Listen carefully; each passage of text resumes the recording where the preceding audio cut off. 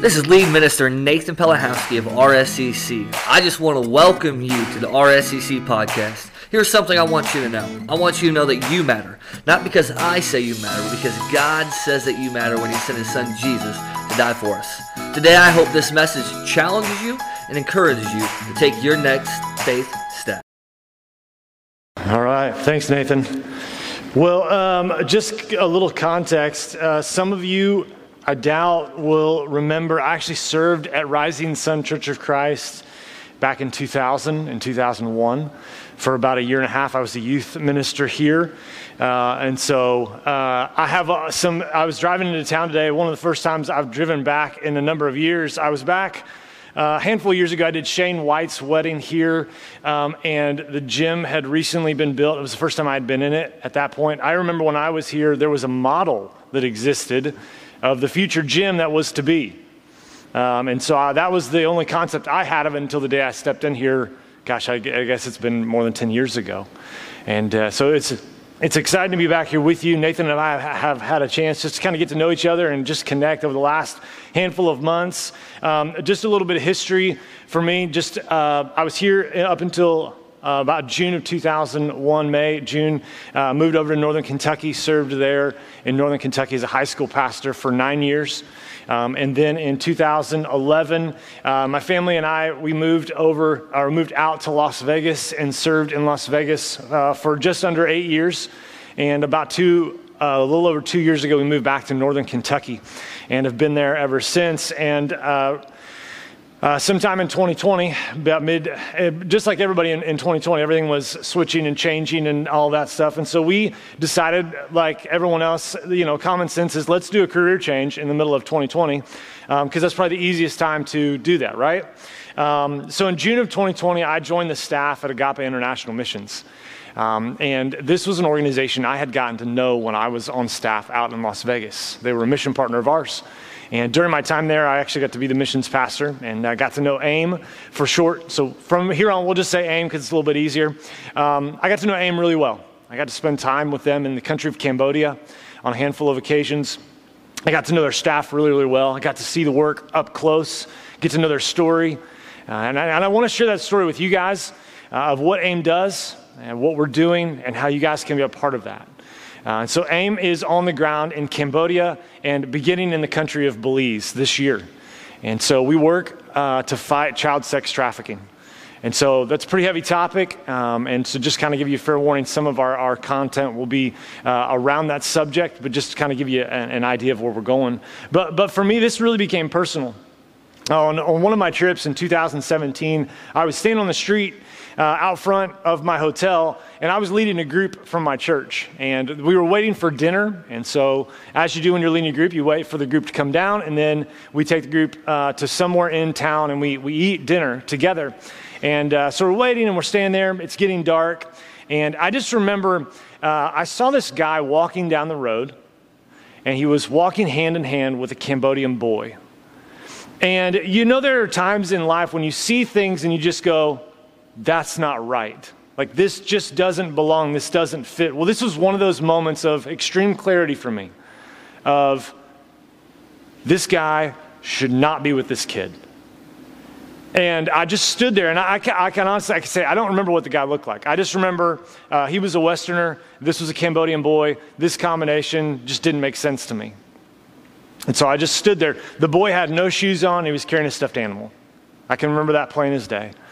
And they walked right past us as we stood on the street, and I just stood there, and it's like, well, what do you do? What do you do? Like, it's not right, but what do you do? Because you're not equipped for this moment. Technically, we'd been coached, don't do anything in this moment, because we'd ask, like, hey, if we see something, what do we do? He's like, don't approach them. They're actual, like, things you're supposed to do. That's not one of them. Well, they went on down the road, and I stood there, and again, I'm a father of 3 boys, and just this was really deeply personal for me.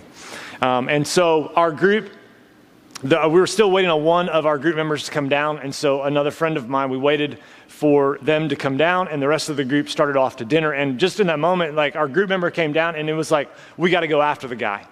And so we just started walking down the street after this guy and this kid. And again, I don't I hadn't rehearsed in my mind, like, what am I going to say when I get there? What am I going to do? I hadn't thought that far ahead. And so we get going, and again, we're a little bit behind because it took us a moment to get going. And so we get to the next intersection, it's really crowded, and they disappeared. They're gone. I don't know where they went.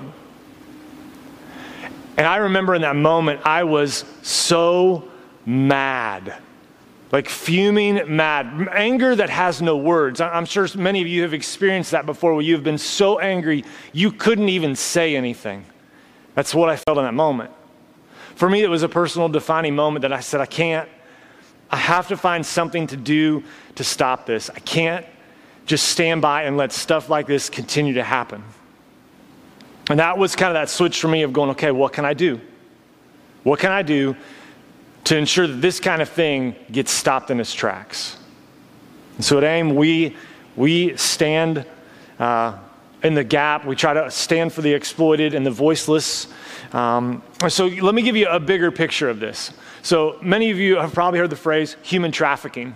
It's most commonly referred to that in this day and age. Years ago, it would have just been called slavery.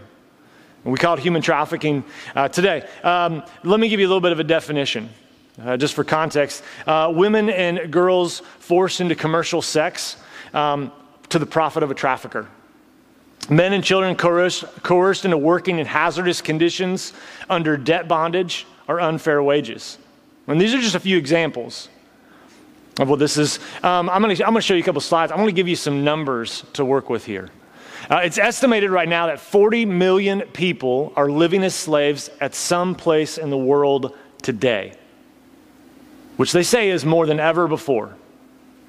40 million people. All right, let me give you a little bit of context on that. That's more than the population of the state of California. So you think about that. That's a huge state. And there are 39 million people and change that live in California. And we're talking more than that are estimated to be living in slavery today. Let me break it down a little bit more. 1 in 4 of those are kids. 10 million kids trapped in slavery somewhere around the world. A little bit more. 4.8 million people are trafficked for sex. And 21% of those are kids. So here's what I know. I know that we sit with that tension and we just have this feeling of like, that's not right. That kind of stuff should not be happening. But I also know that sometimes we don't know what to do with that. We kind of get this idea of like somebody needs to do something about that. Somebody needs to stand up for those people. Somebody needs to be a voice for them. I go to Psalm 82:3. It says this. It says, defend the weak and the fatherless. Uphold the cause of the poor and the oppressed. And I go to that because I would assume that many of us have that feeling within us when we hear an injustice like this. Where we go, somebody has to do something. Somebody has to defend the weak, stand up for the oppressed. That's hardwired in us because of our Creator. We're made in the likeness of our Creator. That's His passion, is to stand up. That's why we feel that. That's why we feel that tension right now. But I would say this. I think there are a lot of times we hear of an issue like this and we immediately eliminate ourselves. We convince ourselves that somebody else needs to do that kind of work because, and insert our reason for elimination here. We just immediately think, I'm not qualified to do anything about that. To be honest, that's what I felt. When I came back from my trips from Cambodia, I saw things I can't unsee, and I don't have time to tell all the stories, and you experience things that you just don't have words for. And I just remember coming home and I'm like, what do I do? I want to do something. So I looked into it for a while, and like, I don't have a law enforcement background. Because again, my tendency is like, let me just go kick a door down. I'm going to kick a door down, I'm going to arrest somebody, but that's not my background, that's not my skill set. Or I didn't have a background in counseling or therapy that so often is a part of the aftercare process. And so I, for a long time, struggled with, well, what do I do? And I began to find my place at AIM a little over a year ago, and the opportunity to connect and help mobilize churches in this fight, to blend my background and working as a pastor with my love and passion for the work AIM does. But it's easy at times that we immediately hear of an issue like this. So if I just threw this out at you, and I just said, hey, 40 million people are living enslaved, and I just walked out of the room, most of you would be like, I don't know what to do with that. And we would just eliminate and convince ourselves, well, I have nothing to offer in this. That's too big of an issue. That's too much. Right? Changing the world seems like too big of a job for me. But I would bet that each one of us at some point in our lives have wished that we had the ability to change the world. Like we see something that captivates us, captures our attention, and we say, man, I wish I could change the world. What if you could? So back in 2005, AIM's founders, Don and Bridget Brewster, were in their early 50s. And they became very, very aware of the issues that were facing the country of Cambodia, how children were being exploited. And they came to the conclusion that we have to do something. And so they crafted a plan that on paper looked great, had all the things, and they brought it to another NGO leader in the country of Cambodia. And he asked them things like, well, are you guys teachers? Are you doctors? Are you lawyers? Like all these questions. And they're like, no. Don had actually been a pastor on staff at a church out in California. The guy actually said, well, it may be better for you if you just went home and sent money. You talk about just kind of having that sinking feeling of maybe we were right to think that we weren't the right people for this. But they knew that that wasn't what God was calling them to do. And so they just took the next step and took the next step. Bridget has often said this, is don't ever underestimate what God will do with your yes. Because that's what it was for them, was just simply saying one yes, and then the next yes, and then the next yes. Because it's easy to believe that changing the world is too big for me, but it's not too big for God. Romans 8:37, Paul writes, he says, no, in all these things we are more than conquerors through him who loved us. And I love this because it frames this thing of like we are more than we think we are because of who he is. Because if I just sat and I thought, well, based on who I am, I'm not qualified to do this. And in many cases, that's absolutely true. But because of who he is, we are far more capable than we believe we are. Right? Now, here's also what we understand. This whole journey of AIM since 2005 has been full of incredible challenges. It has not just been this smooth sail and this ride, and they said the yes the one time, and then everything just came and fell into place. It has been a roller coaster. It has been an extreme learning curve. It has been one challenge after the next. But at every step of the way, we have had leaders who have just said yes. Yes. So AIM grew from one aftercare center in the country of Cambodia, and immediately we opened the aftercare home thinking, well, this will take some time to fill up, and this is really be our primary focus. Well, it filled within a matter of months. It was full. And so it became abundantly clear that there was far more that needed to be done to address this issue on a holistic level. Let me share what those things are. The first thing we do is we rescue. We rescue. Now, when I say rescue, I know a lot of you are like a SWAT team? Yes, like a SWAT team. AIM started a SWAT team back in 2014. And it came out of a response of a failed rescue attempt. We had gotten a tip from a girl who was currently trapped, and she called us. And it took us 3 days to organize the raid. And we were doing it with a partner organization at the time, and we show up to do the raid, and it's empty. The owner had gotten tipped off, and he moved all the kids. It took us 22 days to find them, to locate her. And what's incredible was she told the owner at one point, I'm not scared. AIM's coming for me. And so he actually sent her away. We came to find out later in the 22 days she'd been trafficked 198 times. And it kind of began to drive this phrase that we say often is one girl is too many and one day is too long. And so in 2014, we started a SWAT team.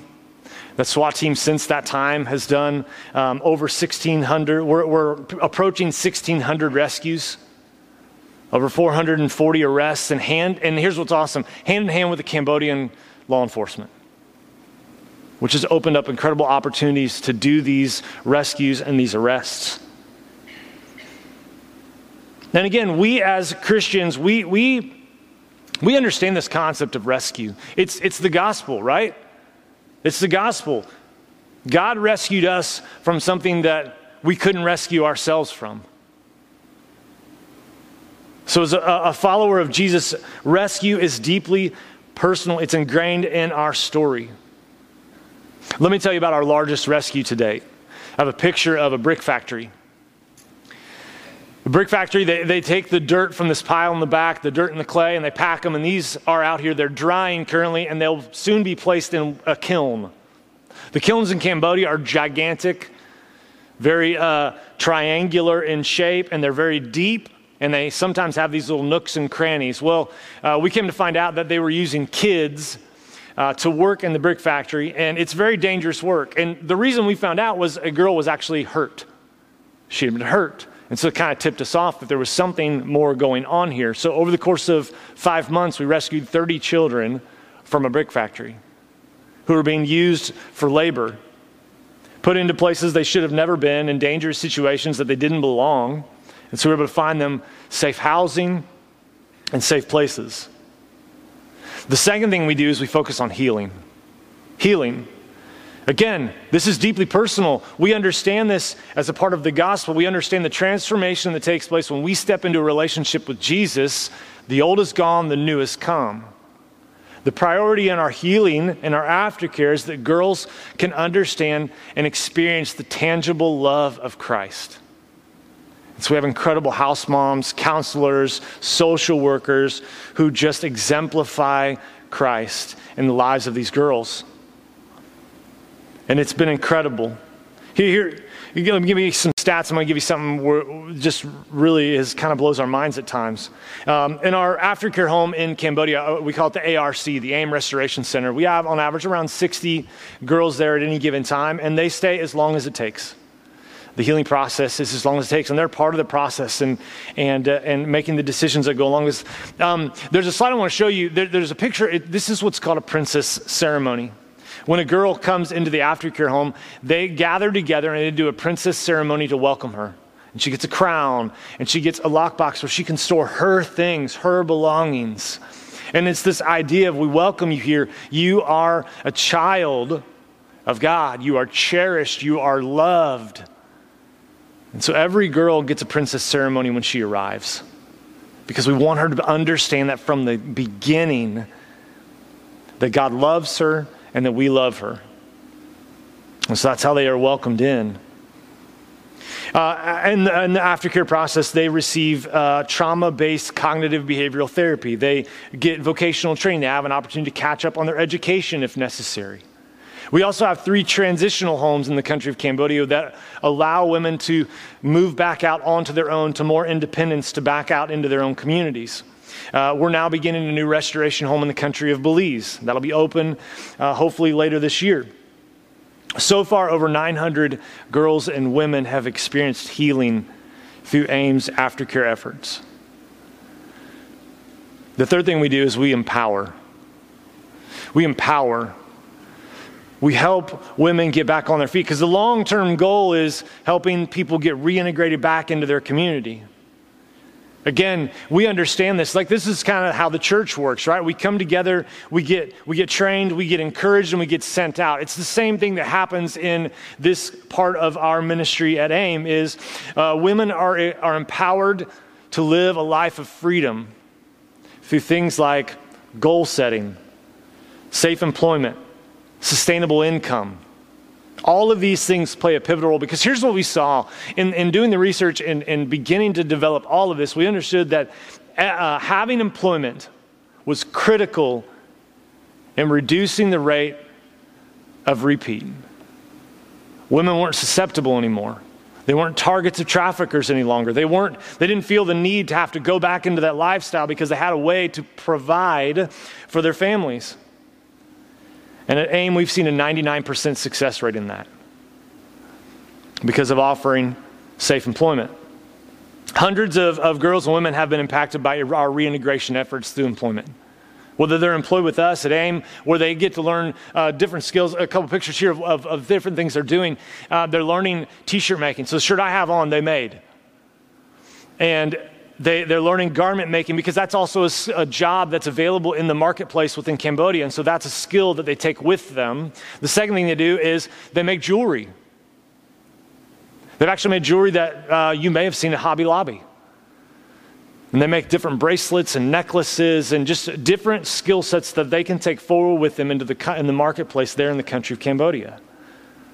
Because we understand there's significant empowerment that happens when they understand, I have skills, I have something to offer. The fourth thing we do is we protect. We protect. Our goal is, how do we prevent trafficking from ever happening?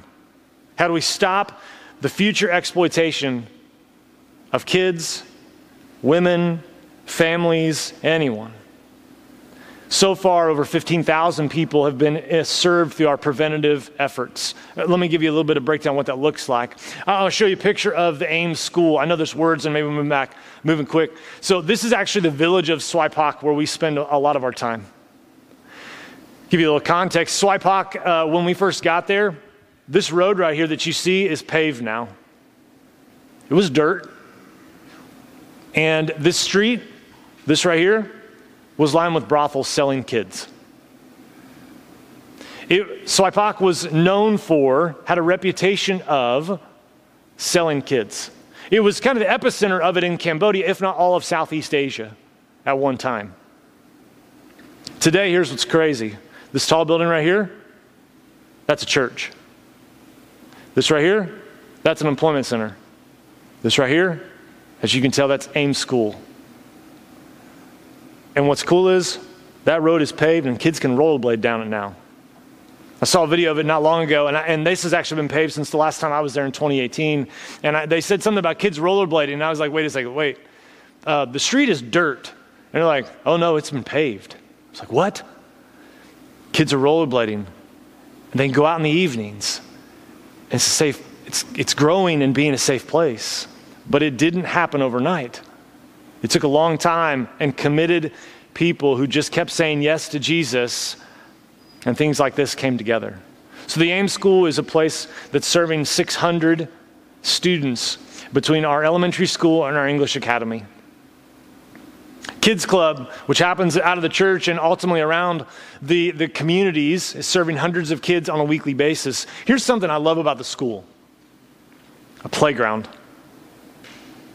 Now, I know for us, this may not be a big deal. We have playgrounds all over the place. We have our schools and parks.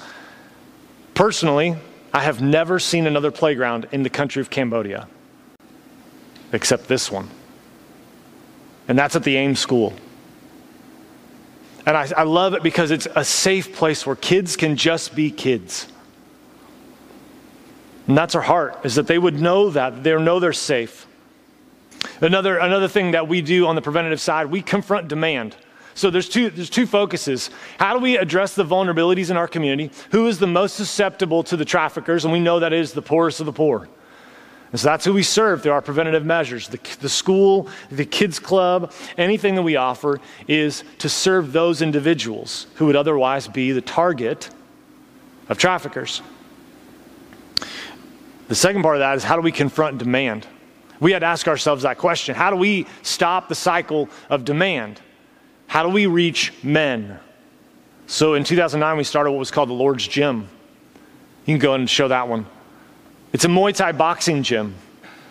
If you know anything about Muay Thai boxing, it is like violent. Like, it is just intense.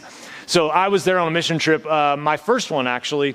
A friend of mine who ultimately went on, he fought in the UFC for a couple years. He was training at the time, and so he was on his second mission trip over, and he's like, hey, you should come train in the gym with me. And I was like, okay, that sounds cool. Like I like, athletic types things.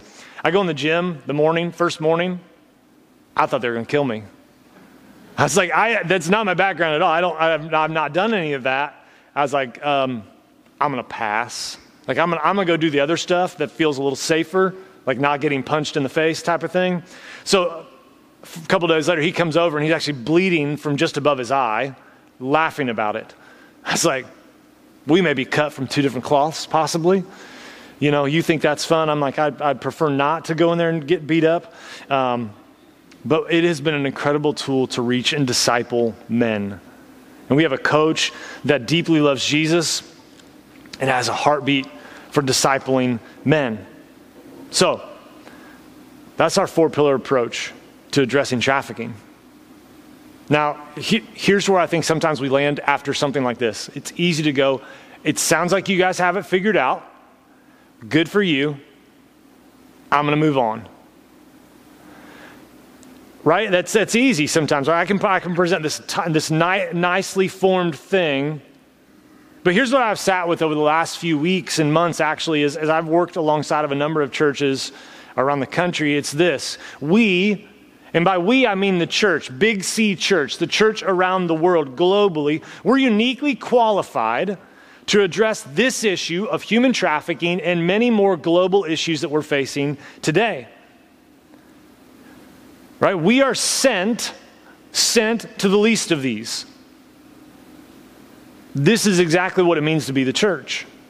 It's what Matthew 25, right? Matthew 25, 35, and 36 says, for I was hungry, and you gave me something to eat. I was thirsty, and you gave me something to drink. I was a stranger, and you invited me in. I needed clothes, and you clothed me. I was sick, and you looked after me. I was in prison, and you came to visit me. We have been uniquely gifted, hardwired, created, crafted, placed for such a time as this to address issues like this. So the plan, what's the plan? I learned this a number of years ago, and I've heard it a couple times since. It's this idea of this. You and I are created with a unique set of skills that was given to you, gifted to you. And there are also unique needs the world has that you are qualified to meet. And qualified simply because God, Jesus, Holy Spirit lives in you. Here's the interesting part. There are also issues that you're going to become incredibly passionate about. Things that just stir that justice muscle inside of you that when you hear about them, you go into that mode, and maybe this is one of them. So here's the encouragement. We'll talk a little bit about this in just a second. Is this, your gifts and skill sets with where God has placed a deep passion within you, there's an overlap. And there's some needs that fall in there. And I'll say this, those are the needs that you need to double down on investing in. Those are the needs that you are being sent to address. Let me give you some specific kind of examples of what this can look like at times. The first one is give. Right? I know give sometimes gets a bad name because everybody's like, oh, you're just asking for. No, I'm talking about time, talents, and resources. You have been gifted certain things to give from. God has given them to you, entrusted them to you to steward them, to now turn around and give out. Time, talents, resources. Your generosity, it goes a long way in the global fight of human trafficking and more issues. We could just continue to go on with those. With AIM, there's also on Give, we shop. There's a way to shop through AIM where you can support women who are being protected from trafficking, who are learning job skills, who are a part of something incredible. The second thing I would encourage you is share. You have a voice. You have the ability to tell people what's going on in the world, and you use it for good. Make people aware there are issues happening, but there's also work being done. It's not enough to just make people aware. You need to invite them into the work that is being done. It's kind of why I'm here today, to help you understand. I didn't want to just leave you with the idea of, hey, there's a giant slavery issue in our world. Figure it out. I wanted to help you understand there's work being done. There's ground being gained, and you can be part of it. The third one is serve. Serve. You can serve. You can put those skill sets to work, right? As you look around your community, you look around Rising Sun, Ohio County, Southeast Indiana, the tri-state area. What are the vulnerabilities in our community, within our region, that we can begin to address as the church to prevent people from being vulnerable? Give you an example. Kentucky, right across the river, 3 years running, has the highest rate of child abuse. Indiana, most recently, was number 1 for child abuse deaths. The most susceptible, or one of the most susceptible populations in our country, in the U.S., to human trafficking, are those who have experienced the foster care system and runaways and people who've experienced abuse. We have the ability as the church to begin to engage and serve and support and ensure that things like that don't happen, that we are not at the top of the list anymore, that those things begin to change. We turn the story around. You can become a CASA advocate where you can be a voice for kids who are in the foster system who don't have a voice. You can prioritize your kids and student ministries here at your church to serve your families and your community and begin to just say, we're going to commit to raising up good families. Because we know that when we do that, we're preventing trafficking from ever happening. We're erasing the vulnerabilities in our community. And you can also work as a church to confront demand.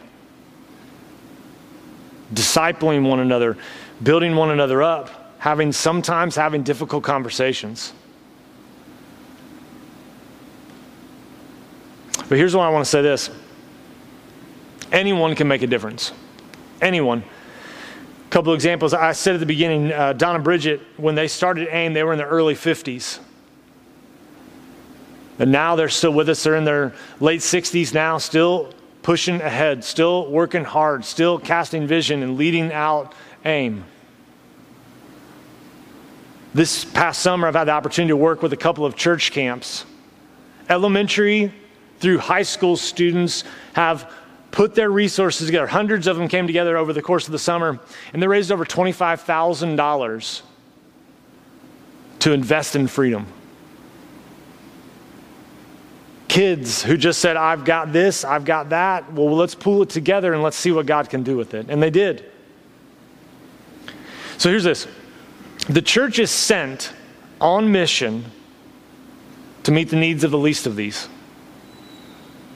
Right? We're uniquely positioned to go and serve and meet needs and to be the voice for the voiceless. And I would say that many of us have experienced that on a personal level, that someone has done that at some point in our lives for us.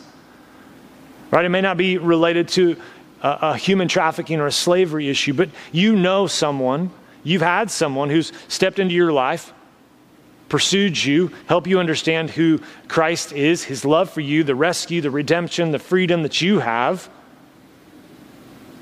And now it's our turn to return the favor. Kind of here's where I want to land with this. Is this. Ephesians 2:10 says this. It says, for we are God's handiwork, created in Christ Jesus to do good works, which God prepared in advance for us to do. Here's the thing I love, is this. We were made for this. We were made for this. There are certain things that get you fired up. There are certain things that you are incredibly skilled and gifted at. We were made for this. You were made to be sent on mission to do good work that God prepared in advance for you. He knew that you would be the one to step out and do it. And what's cool is we, as a church, get a chance to be a part of someone's freedom story because of what we're doing here today. Because of what you'll do with this information, how you'll move with it, how you'll respond to it. So my hope is this, threefold. I hope you've grown a bit in your awareness of what human trafficking is and how it's affecting the world we live in. It's in all states in the U.S. It's happening here on our continent. So this isn't just a global issue that's happening overseas. It's close to home. It's here. There's another slide I want to show you. If you have any interest in connecting with AIM, learning more about us, I've got some cards out in the lobby that you can grab. It's got more information on it. Here's some of our websites. If you want to snap a shot of that on the screen, just some ways you can follow along. Here's stories about rescue and restoration that's going on, and how God is continuing to partner with us in the work towards freedom. Because that's the second thing I want you to understand is this. I hope you've begun to see how God partners with us to push back the darkness. It's not just random and crazy people running into stuff. It's with God, because of God, through God. Because every step of the way we could have easily said, I'm not actually qualified to do this. And that would have been true. But because of God, these things are happening. Light is pushing back darkness. Ground is being gained in this fight. Third thing I want you to understand is this. I want you to see that you were made for things like this and that you're being sent on mission. So, again, another three things, and then I'll be done. This is this. Here's what I want you to do this week. Here's what I want you to do. I want you to ask yourself three questions, because these three questions will guide you into taking some action. Because I can't tell you what your action is going to be, but you can. First is this. What has God given me that I can give to others? What has God given me that I can give to others? Second one, who can I share that with? God's given me something. Who do I need to make sure that I'm sharing that with? The third thing is this. Where do my skills overlap with the needs of my community and my world? Where do my skills overlap with the needs of my community and our world? Because when you begin to see those things happening, you will begin to see the place that you are uniquely gifted to serve. Where everything plays out. God is utilizing you in ways you never could imagine, doing stuff that you never thought was possible. It's at the convergence of those things. When you begin to understand your skill sets and you begin to see who it is you're supposed to be serving, and you begin to understand what God has gifted you with. God's on the move and he's inviting you to join him. And all it takes is your yes. And so I would leave you with this, is don't underestimate what God can do with your yes. So I know every week we have an opportunity just to respond to that. So I just kind of want to give you a little bit of directions as we're going to sing in a moment. And I know that the team's going to be back in the back. And if that's something you're curious about, you want to learn about, or you're ready to say yes to Jesus, man, I'd invite you during that time, just go back and spend some time. Talk with them, ask questions, ask for prayer. But God is constantly inviting us into his story. Whether it's in an issue like this, or maybe it's the first time stepping in that relationship with him, he is inviting us to just say yes. And I promise you this, when you do, you will be amazed at what he does in you and through you. So let me pray for us. God, I'm thankful for what you've done. I'm thankful for what you continue to do in us and through us. I know at times that we can feel like, man, we're not qualified, or we don't deserve this, or whatever it may be. I'm grateful that you say, come to me, and you use us, and you've wired us, and you gifted us. So God, I pray that you would guide us today and beyond, that we would just have clarity around what it is you want to use us to do. That God, we would have a passion that comes only from you, that we would understand our gifts, and we would just really see where that intersects with the needs of the world, and that you would send us compelled and convicted on mission to serve the least of these. God, we're grateful. We pray this in Jesus' name. Amen. It's been great hanging out with you guys today. I hope that message challenges you and encourages you today. We would love to have you on campus sometime at one of our services at 8:30 or 10:45 on Sunday. Or to find out more information about RSCC, you can always go to the RSCC Family app or follow us on any social media platform at RSCC Family. Most of all, remember, you matter, not because I say you matter, but because God says you matter. Now go and be blessed.